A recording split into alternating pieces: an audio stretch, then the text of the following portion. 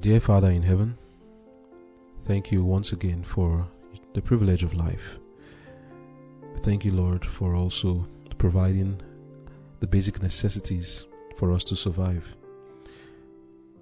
Dear Father, as we have been learning about the work of reform that we ought to do in our lives, once again we are here for you to speak to us that our lives may indeed be reformed.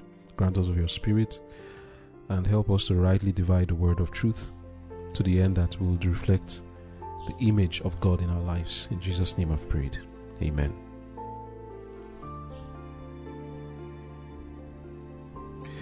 Conflict and Courage, September 21.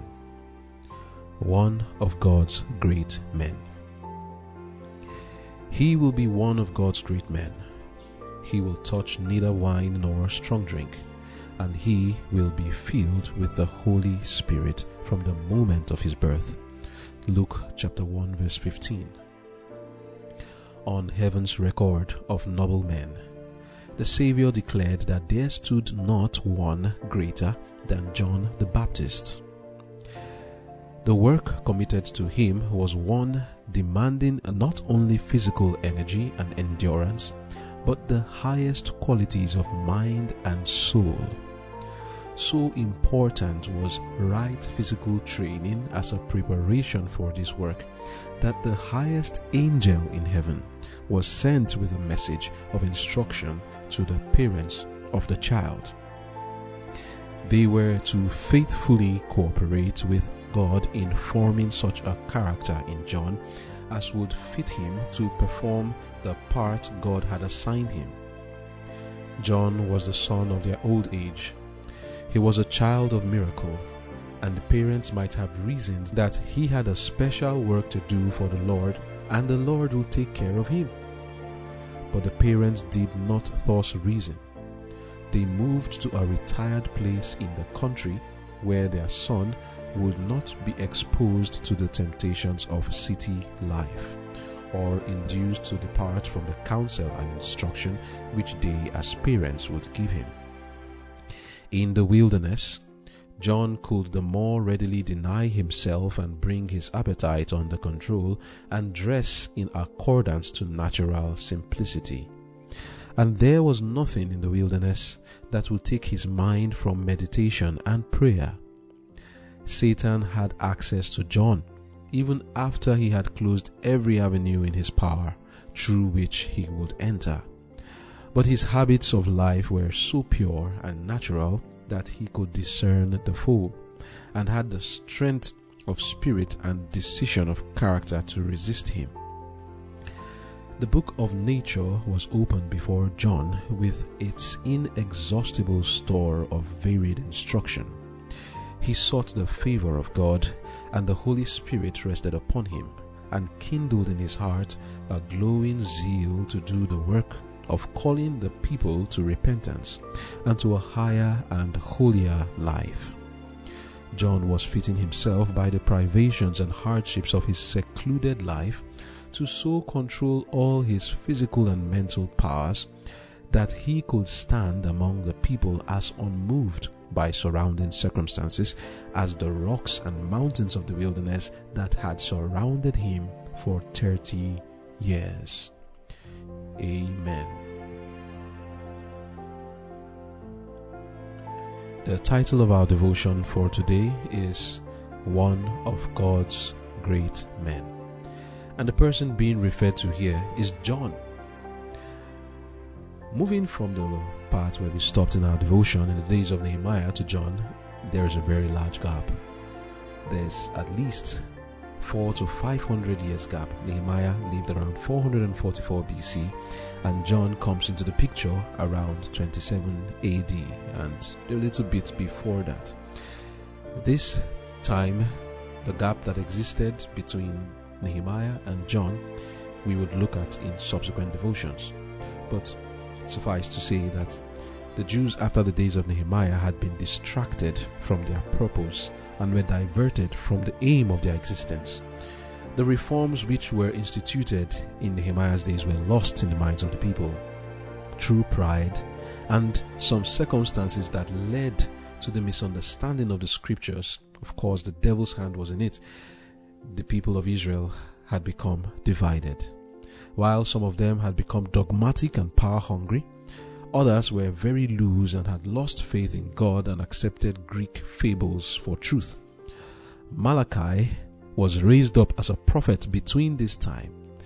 In these days to the people concerning the plan of God to bring about salvation to the people, he spoke. One of his prophecies spoke of the plan of God to bring a prophet who will prepare the way for the Messiah. Malachi said in the book of Malachi 4 verse 5 and 6, "Behold, I will send you Elijah the prophet before the coming of the great and dreadful day of the Lord. And he shall turn the heart of the fathers to the children, and the heart of the children to their fathers, lest I come and smite the earth with a curse." So from here we realize that before the coming of the Messiah, God promised that he will send a prophet like Elijah for the purpose of preparing the people to receive the Messiah, to let them know that the time was getting ripe for the Messiah to come, and they were to prepare themselves. The angels of God had been working behind the scenes to bring about the events for this prophet to do his work. God carefully chose a family for this work. That family was the family of Zechariah and Elizabeth. Reading from the book of Luke chapter 1 verse 5 and 7, we see why God chose them. It says, "There was in the days of Herod the king of Judea a certain priest named Zacharias of the course of Abia, and his wife was of the daughters of Aaron, and her name was Elizabeth. And they were both righteous before God, walking in all the commandments and ordinances of the Lord, blameless. And they had no child, because that Elizabeth was barren, and they both were now well stricken in years." From here we learn something. God couldn't have committed this high and sacred work to parents who had not proven themselves. The qualification was written there. They were both righteous before God, walking in all the commandments of and ordinances of the Lord, blameless. This is why they were chosen for the work to prepare that man who will be one of God's great men.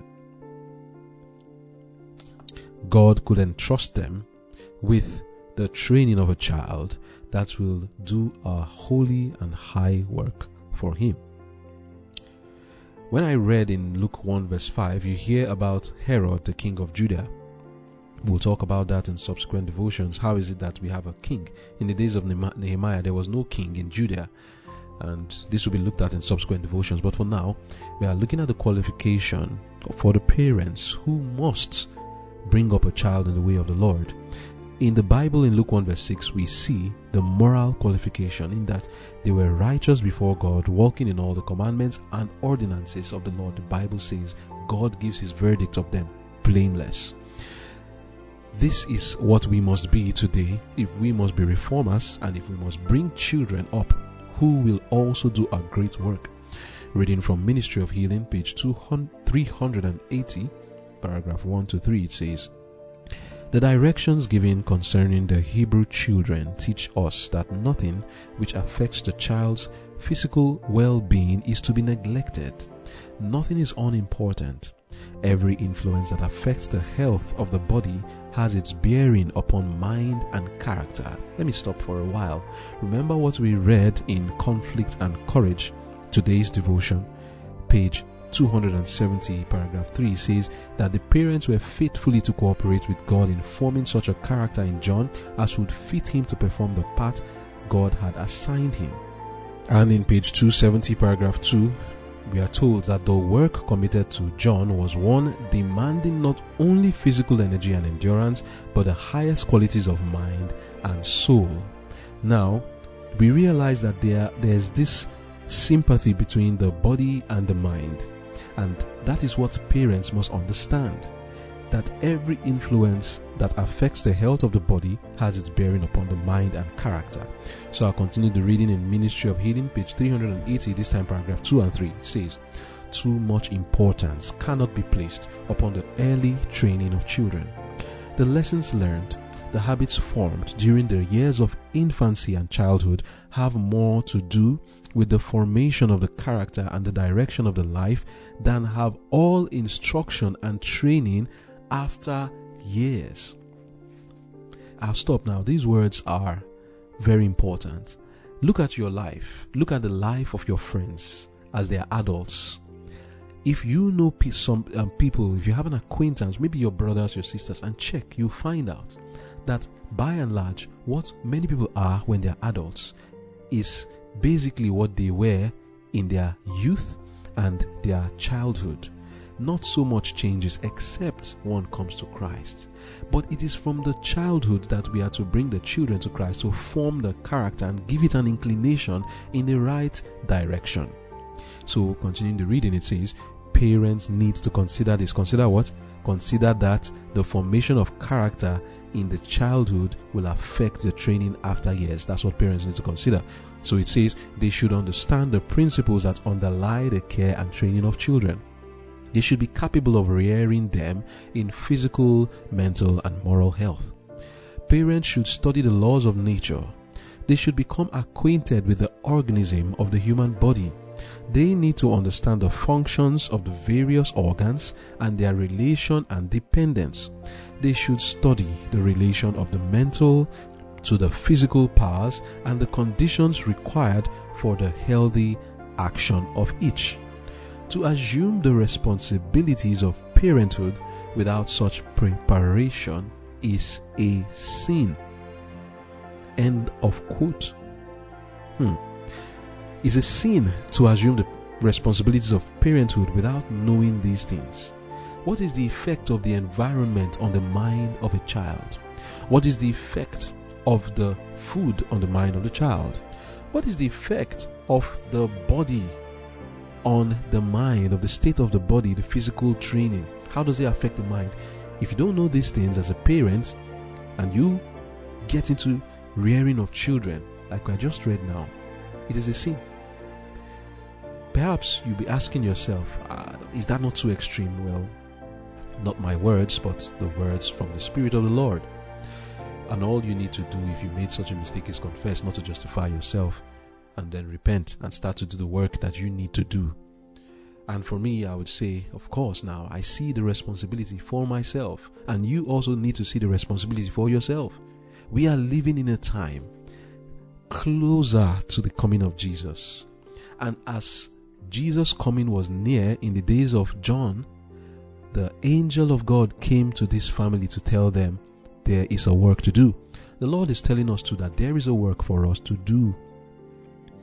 Now, bringing children into the world has great responsibilities. Why? Because the aim of having a family in the first place is for raising godly seed. And if you don't have such an intention, then why get into it? Because God created marriage for that purpose, that it should be a glory to Himself, that we should raise godly seed. Not necessarily by giving birth to children and raising godly seed, but even if you adopt or both spouses work together to raise godly seed by training people and bringing them up in the way of the Lord, not necessarily their own children. So if we don't know the skills of raising godly seed and yet get into the work of rearing children, we'll make a mess of it, and that's why it is a sin. Because it were better you never did it. You will bring up children who will be a blot in the world, a stain upon the people who they will be relating with. And this is the reason why Elizabeth and her husband Zacharias did a very good job in bringing up John the Baptist. Conflict and Courage, page 270, paragraph 2 tells us, on heaven's record of noble men, the Saviour declared that there stood not one greater than John the Baptist. The work committed to him was one demanding not only physical energy and endurance, but the highest qualities of mind and soul. So important was right physical training as a preparation for this work that the highest angel in heaven was sent with a message of instruction to the parents of the child. End of quote. And when the angel came to speak to Zacharias in Luke chapter 1, reading from verse 13, it says, But the angel said unto him, Fear not, Zacharias, for thy prayer is heard, and thy wife Elizabeth shall bear thee a son, and thou shalt call his name John. And thou shalt have joy and gladness, and many shall rejoice at his birth. For he shall be great in the sight of the Lord, and shall drink neither wine nor strong drink, and he shall be filled with the Holy Ghost, even from his mother's womb. Amen.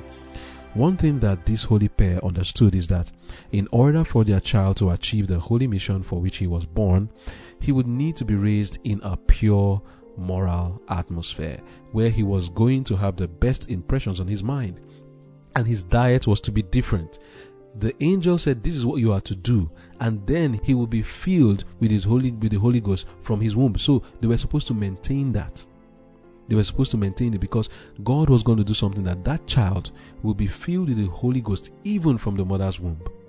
Now, why is it that the child was filled with the Holy Ghost even from the mother's womb? I'll tell you something. Remember that we read in verse 5 of Luke chapter 1 downward, verse 5 and 6, that these parents, they were godly. Do you think that God will come to tell any ungodly parent that their child will be filled with the Holy Ghost from the womb? It had something to do with Zacharias and Elizabeth. They were blameless.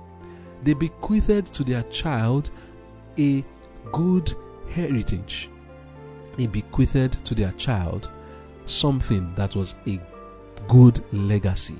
And the legacy bequeathed to him was that he was filled with the Holy Ghost, even from his mother's womb. Why? Because both parents walked in all the commandments of God. And God then added to that by ensuring that they deserved this blessing of having a child that was filled with the Holy Ghost from the mother's womb. Now, they were supposed to maintain it.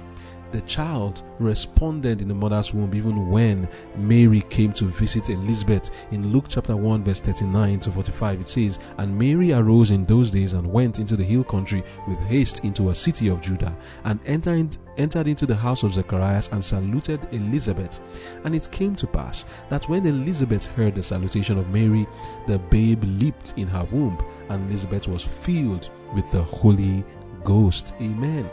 And in verse 44, Elizabeth said, For lo, as soon as the voice of thy salutation sounded in my ears, the babe leaped in my womb for joy. And blessed is she that believed, for there shall be a performance of those things which were told her from the Lord. Amen. John was already filled with the Holy Ghost from the womb. What did this mean? Surely one like him, who already had the Holy Ghost, can brave any danger and meet every temptation and conquer it. But no. What do we read about John after his birth? Luke 1 verse 80 says, And the child grew and waxed strong in spirit, and was in the desert till the day of his showing unto Israel. He was in the desert until his showing. So, that means the parents made a decision to take him into the wilderness, even though he was filled with the Holy Ghost, because of the holy mission which he was to perform. What are the advantages of such an upbringing? Our devotion today, Conflict and Courage, page 270, paragraph 4, it says, In the wilderness, John could more readily deny himself and bring his appetite under control and dress in accordance to natural simplicity. And there was nothing in the wilderness that would take his mind from meditation and prayer. Satan had access to John even after he had closed every avenue in his power through which he would enter, but his habits of life were so pure and natural that he could discern the foe and had strength of spirit and decision of character to resist him. End of quote. So here are written the advantages of receiving this kind of training. Today we and our children are to understand that a work very similar in nature but even higher in importance has been committed to us. As John was raised to prepare the people for the first coming of Jesus, we and our children have been raised to prepare a people for the second coming of Jesus, the grandest, most majestic, awful and solemn work that will ever take place in this earth. In order to prepare others for this work, we must ourselves be prepared and ready to give the solemn message. The same preparation John had is the one we must have today. So what was this preparation? It was that he must be filled with the Holy Ghost, and for him to be filled with the Holy Ghost, he had to be taken to the wilderness. Reading from Testimonies, volume 4, page 109, paragraph 1, it says, John the Baptist was a man filled with the Holy Ghost from his birth, and if there was anyone who could remain unaffected by the corrupting influences of the age in which he lived, it was surely he. Yet he did not venture to trust his strength, He separated himself from his friends and relatives, that his natural affections might not prove a snare to him. He would not place himself unnecessarily in the way of temptation, nor where the luxuries or even the conveniences of life would lead him to indulge in ease or to gratify his appetite, and thus lessen his physical and mental strength. By such a course, the important mission upon which he came would have failed of its accomplishment.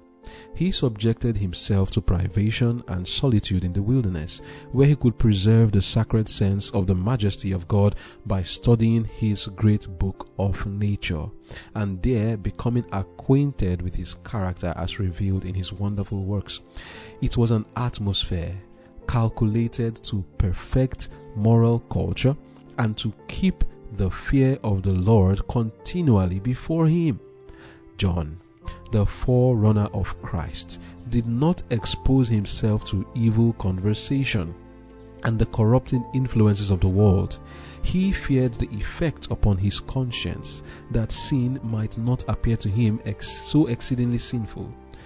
He chose rather to have his home in the wilderness, where his senses would not be perverted by his surroundings. Should we not learn something from this example of one whom Christ honored, and of whom he said, "Among them that are born of women, there had not risen a greater than John the Baptist"? End of quote.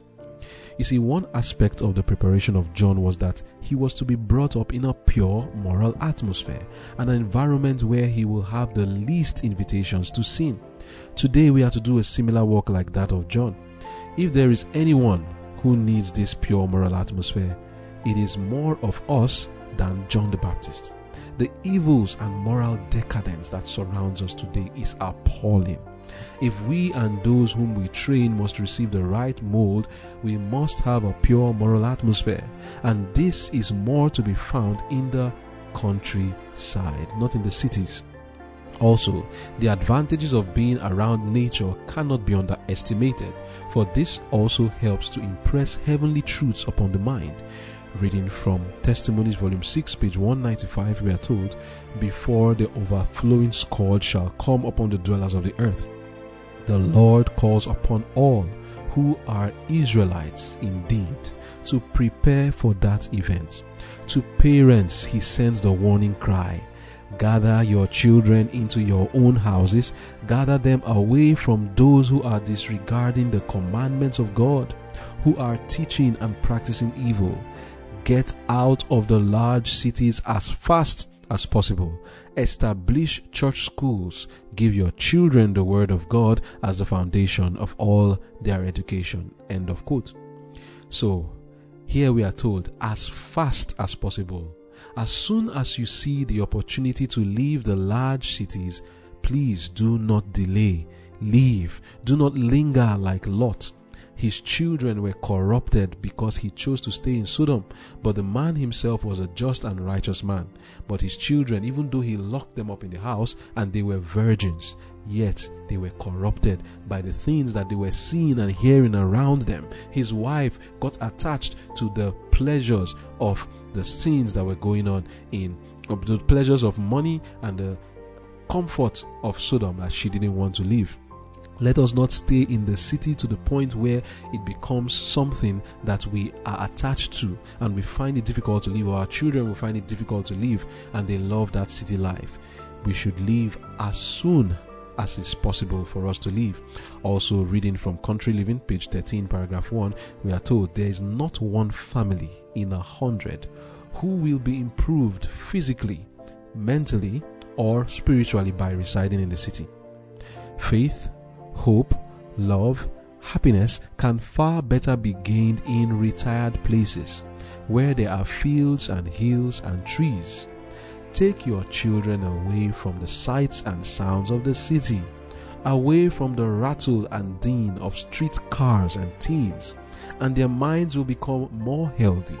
It will be found easier to bring home to their hearts the truth of the Word of God. End of quote.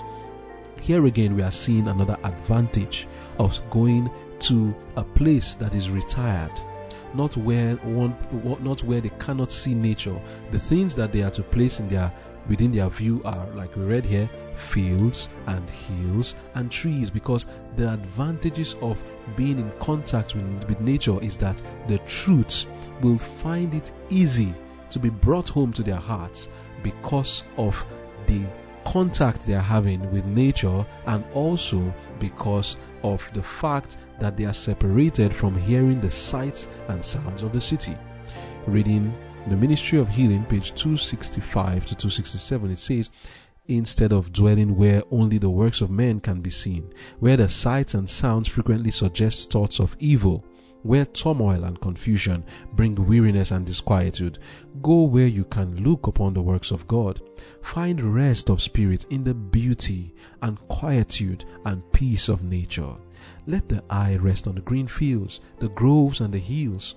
Look up to the blue sky, unobscured by the city's dust and smoke, and breathe the invigorating air of heaven.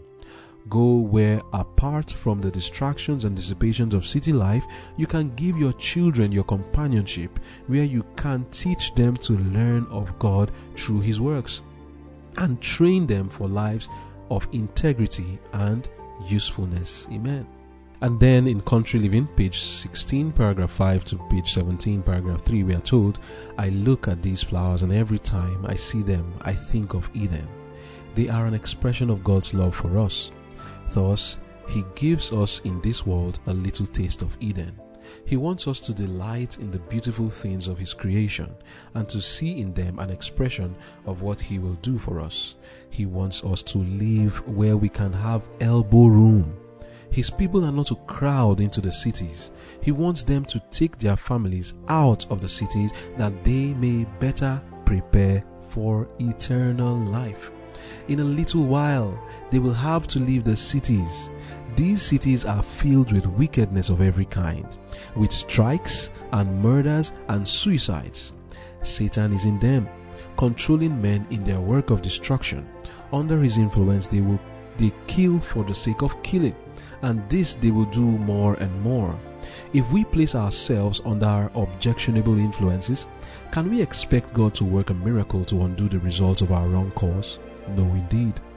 Get out of the cities as soon as possible and purchase a little piece of land where you can have a garden, where your children can watch the flowers growing and learn from them lessons of simplicity and purity. End of quote.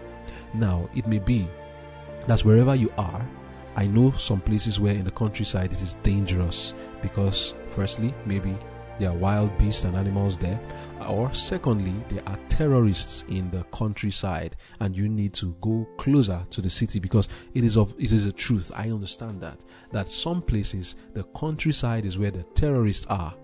Wisdom tells you not to go there. There are other places in the countryside that is safe. Don't go to the countryside where you know that there are terrorists, bandits and robbers, or where wild animals are going to attack you. Don't say, oh, the Lord will take care of me, I'm going there in faith. No, the Lord has given us common sense. What we are actually studying here is that we need elbow room. Like we were told, now buy a piece of land, have a garden there. That suffices. But then that should be away from the cities. Do not say now that you are going to hazard yourself by going to a bush where animals are going to harass you or where terrorists will harass you. That is not what God is saying you should do. God is saying create for yourself a pure moral atmosphere. That is the most important thing, because when we bring this to reality, we understand that the villages, the countryside, it doesn't mean there is no iniquity there. There is. Even many times, some estates are far better. Some estates in the city, as far as pure moral atmosphere goes, are better than the villages. You go to the villages and you hear your neighbor is playing the music and is banging it loud. There is no civility. But some cities in the estates, you find out that there is some sense of civility. You can even have your privacy. I'm not advocating that you go and stay in estates. I'm just telling you the difference. So what I'm saying is, what matters firstly is the pure moral atmosphere. While you go to the countryside, ensure that you can have elbow room. What is the elbow room there? It means that you should have a location where your neighbors will not interfere with the training of your child. Of a truth, many children sitting in their house, their parents are not teaching them evil, but because of their neighbor who is playing one music here or there, or just the streets, they hear things, they see things, and they learn it not from their parents, but from the environment. They don't have elbow room. We must have elbow room wherever we go to, in such a way that the devil does not infiltrate and penetrate the walls of the Jerusalem you have built for yourself. This is what it means to create a pure moral atmosphere. That is the first thing, and that can actually be achieved in some small towns. You can have that in some small towns. But then, the second thing is nature. There are some times you may be in some towns and you don't see nature around you. But if you have nature around you, then you are good to go. The two most important things here are, first of all, have elbow room. Create a pure moral atmosphere for your children and for yourself. That is, ensure that nothing can come from the outside into your house that will corrupt the children. And of course, that is assuming that you are doing the right thing in your house. Having done that, that's the first thing to achieve and most important. The second is being in contact with nature. Because like I said, some people are in contact with nature in the countryside and the villages, but they are being corrupted by their neighbors and even by themselves because of the things they are watching and listening to. So these two things are important, but the emphasis I'm making here is a pure moral atmosphere, and secondly, nature, being around nature. And what did we read here? Just the sight of the hills and fields. Not that they are going to use it for anything, just the sight alone has a soothing influence on the mind. Where I am right now, just looking through the window, I can see a very big hill in my presence. It has a soothing influence on the mind. And then you can see, depending on your location, if you go maybe towards the north, you don't have those very large bushes, you just have very small shrubs and fields. That's good to go. But if you go down south where the rain is much, you see big bushes, and then that's where you now start to see those wild animals. Fine, good to go, but of course doesn't mean you must stay in the bush. All of this is the nature we're referring to, and the flowers we read about, looking at the flowers, that God wants us to have a taste of Eden. It is our duty. The fact is that when we check our class, not everybody can afford this immediately, but we can pray about it and ask the Lord. And that is why the word being used here is not saying go now, but rather is saying as fast as possible, as soon as it's possible. So we need to pray. Since the Lord has said that we should do it, we need to start praying and planning towards it. It is not something that you just do haphazardly, but you plan towards it and pray for God to open the way and provide the funds and the means for it, and then you execute it. But then what happens when you cannot do it yet and then you want to have children? Should you have children? Perhaps you should consider not having them yet until you have prepared. What did God do for Adam? Did he just bring Adam when the place was not yet prepared for him? God used 6 days to prepare, and the last thing he did was to bring the child after creating the environment. Parents, we do not do well when we do not create the right environment for the child and then we bring them into the world. We must first of all try to create the right environment, know that it is possible, then we can bring the child into the world and do all we can and pray for the blessings of the Lord both upon ourselves and upon our children. I know that these things can be done, and I know they may sound daunting, but you can trust in the Lord. He will bless you and give you the grace to execute it. And the statement here is as soon as possible. Does that mean it is wrong for you to be in a city and then you give birth to a child? I'm not saying that. What I'm saying is that at least you should have plans that you are already making on ground before the child comes. And even when the child has come at a certain time, it's not immediately John was born that they took him into the city, into the country. It was after some time when he was born, then they went into the countryside. So also you may have your child now and you're saying, oh, have I done wrong in bringing the child when I didn't have any pure moral atmosphere? No, I'm not saying that may have been wrong, but right now start making the plans to take the child to a retired location where the din and noise and the sights and sounds of the cities will not corrupt that child, where you can have full control of all the influences coming into the mind of the child. And when you have that control, it's now your duty to know the right thing. Be like Elizabeth and her husband Zacharias, who the Bible described, where keeping the commandments of God, all of it, and working in all His ordinances, they were blameless. If we do this, we can trust the Lord to bring up our children to be reformers for our time, and ourselves too, not just our children. We must be reformers too, and we all will do the work together to prepare for the coming of the Lord. Let us pray. Thank you, dear Father, for the words that you have given to us. We trust you that you can help us to achieve what we have just learned concerning a pure moral atmosphere and living in the presence of nature. We pray, Father, that you would give us the grace and help us, Lord, to find a way around it so that we can do what you want us to do in living a life that is preparing for the coming of our Lord and Savior Jesus Christ. Thank you for hearing our prayers, and thank you for answering. In Jesus' name I pray.